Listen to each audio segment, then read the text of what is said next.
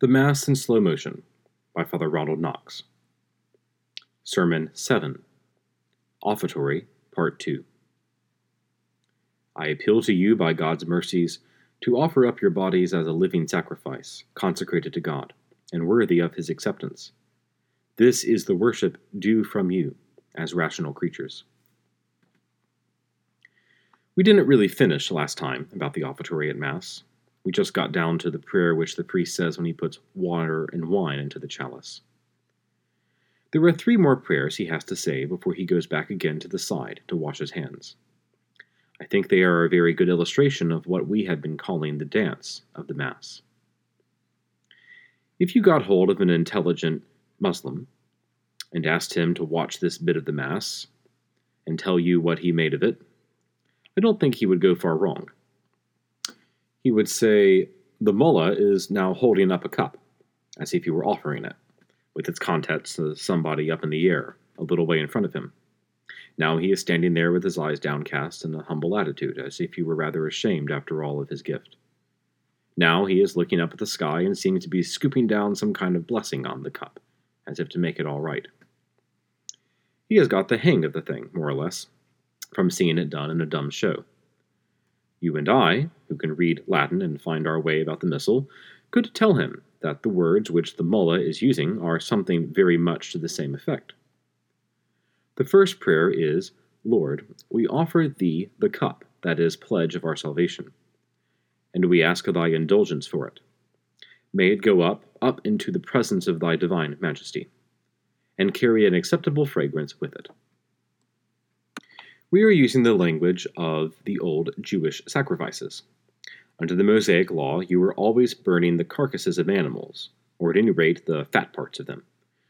And as you watched the thick black smoke go up to the sky, you told yourself, this fragrance will be acceptable to God. It was a kind of technical term. You see, the Jews, who had only a very imperfect revelation made to them, were allowed to think of Almighty God as enjoying a good smell of cooking. Not that, as a matter of fact, the smell of fat burning is a particularly acceptable thing to our nostrils. It rather makes one want to open the window. But either the Jews liked their meat very well done, or else they must have argued that when you were cooking something in God's honor, you couldn't cook it too thoroughly. The odd thing, I think, is this. In those old Jewish sacrifices, the blood wasn't left in the victims that were put on the altar. It was drained away at the altar's foot. And yet we say this prayer about acceptable fragrance, not over the sacred host, but over the chalice whose contents will be, in a few minutes from now, the precious blood. I have no idea why that is. Possibly it was just the smell of the wine. Wine always smells very strong when you are fasting, and this as the priest is at Mass. It suggested the idea of bringing the tag from the old law, though in a different context. But simply because we don't know, or I don't know, how this particular phrase got into the Mass in this first instance, that is no reason why you and I shouldn't get plenty of juice out of it when we are simply trying to think of a way in which we can follow the Mass devotionally. How would this do? When we were talking about the priest offering up the sacred host in the paten, we said that we would put ourselves in imagination on the paten too, and to offer ourselves to God in union with what the priest is doing. Our bodies, our souls, all that we are as a gift.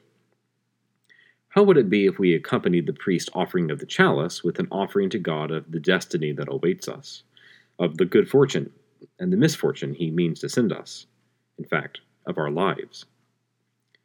You see, that is a perfectly good Hebrew metaphor. It keeps on cropping up in the Psalms. This shall be their portion of their cup. The Lord Himself is the portion of my inheritance and of my cup. The Jews thought of life, obviously, as a cup with some sweet draughts in it and some bitter draughts in it.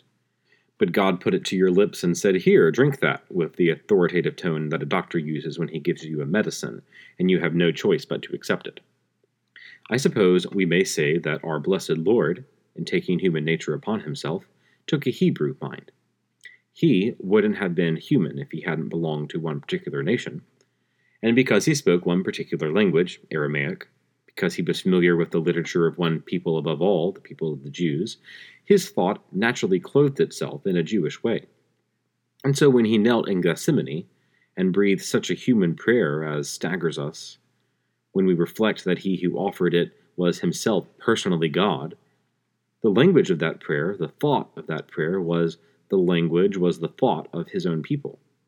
And so he said, Father, if it be possible, let this cup pass from me. The cup of salvation was a bitter cup for him to drink. And when the priest asked God to accept the cup of salvation, shall we think about the cup which our Lord thought about in Gethsemane, and offer up our lives with it as he offered up his life in Gethsemane? Nevertheless, not my will, but thine be done.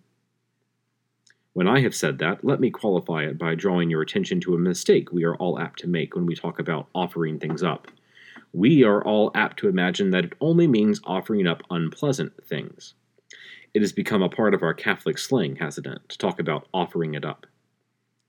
When the worst comes to the worst, and when only then you decide to offer it up, you offer up the cold you've got, and the pudding you don't like, and the length of prep you've set, or the ladders in your stockings, and the fountain pen that won't write, and the earwig you find in the bath, and the window that rattles in your dormitory, and the other girl bagging the hot water pipes first, and the noun and the e-mute that turns out to be a masculine after all. Offer them up. Offer them up. If you want to be really rude to one of your friends who has annoyed you, there's no better way of getting your own back than telling her after benediction that you've been offering her up. We even think of it, don't we, as a last resort. If you have the toothache, you're trying to put oil of cloves on it, and if that doesn't work, you'll take a couple of aspirins, and if that doesn't work, you'll offer it up. It's a rather queer way to treat Almighty God, isn't it? Never to think about his will except when we're down and out. Our Lord, in Gethsemane, didn't suddenly remember that his Heavenly Father had a will, and that his will must be the best. He had been doing his Heavenly Father's will, adoring his Heavenly Father's will at every moment of his life, in sunshine and in cloud alike.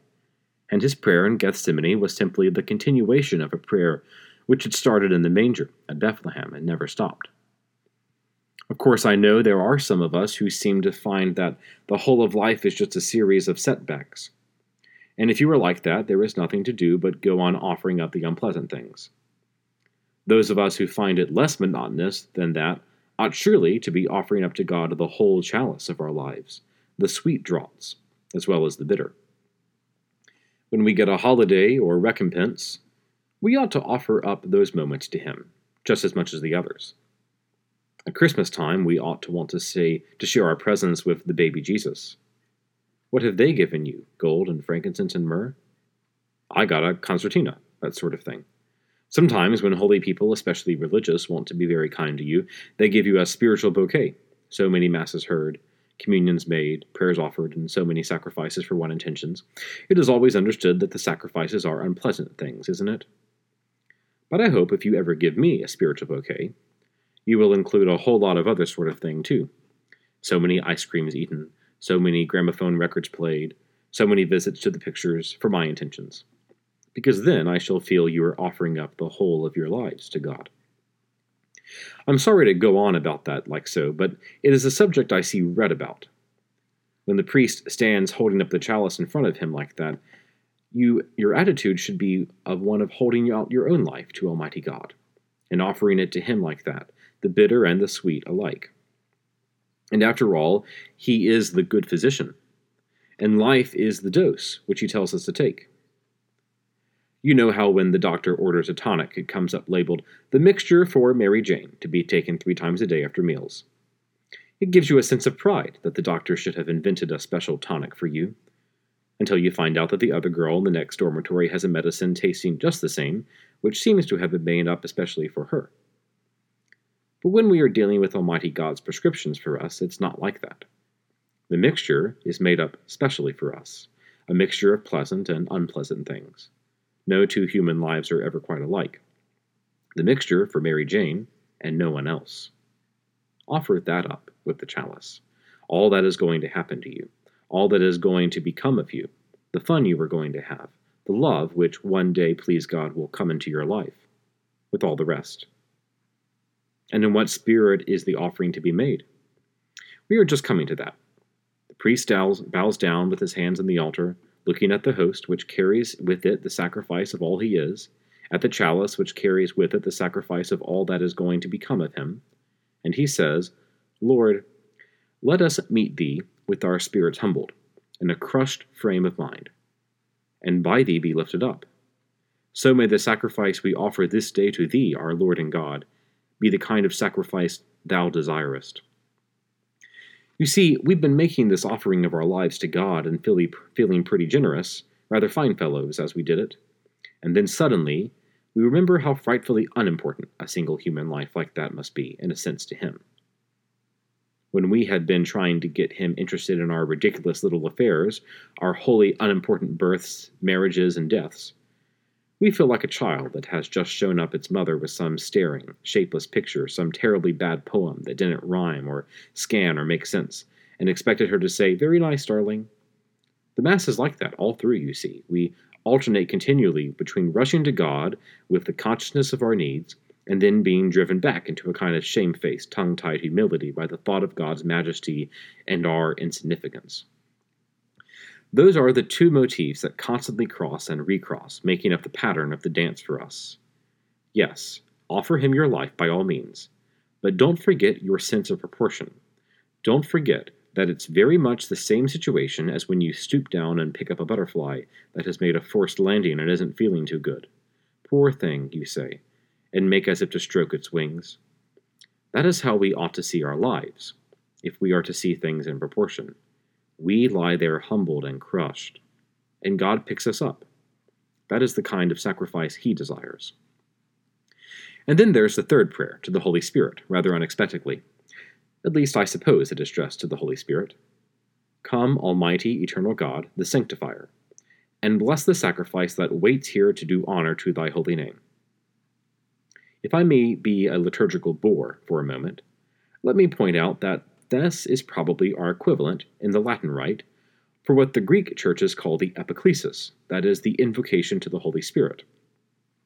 In the Greek rites, that invocation is made after the consecration, and, according to them, it is at that point, not the moment of the consecration, that the change in the elements take place. We, with our Latin habit of mind, don't think of the Holy Spirit as waiting till the last moment and then suddenly interfering to supernaturalize what is being done. No, we like to think of him as patiently at work all the time, from the very minute when we have finished the offertory and the sacrifice is lying there ready. You know how, when you are making a fire at a picnic, you want everything to be quite still until you have got your match lit and the first twigs crackling, and then you want a puff of wind, not too strong or sudden, which will gradually spread the flame. Go on spreading the flame till the fire is really going. So it is with this burnt sacrifice of ours. We want the Holy Spirit to be gently breathing on it from the first moment when it is really ready, kindling our hearts and making them glow, while he kindles our material offerings of bread and wine into a supernatural flame, which is Christ's body and blood. There, I've given you 2 whole sermons, each of them lasting about a quarter of an hour, discussing the offertory. And I suppose the offertory in Mass itself only takes about 3 to 4 minutes. I'm not expecting you to remember all that I've been saying and go through it in your head every time you hear Mass. No, it is enough that your mood, while the offertory takes place, should chime in with the mood of the dance at that point. 3 movements: self-oblation, self-obliteration, self-consecration, by the invoking of the Holy Spirit.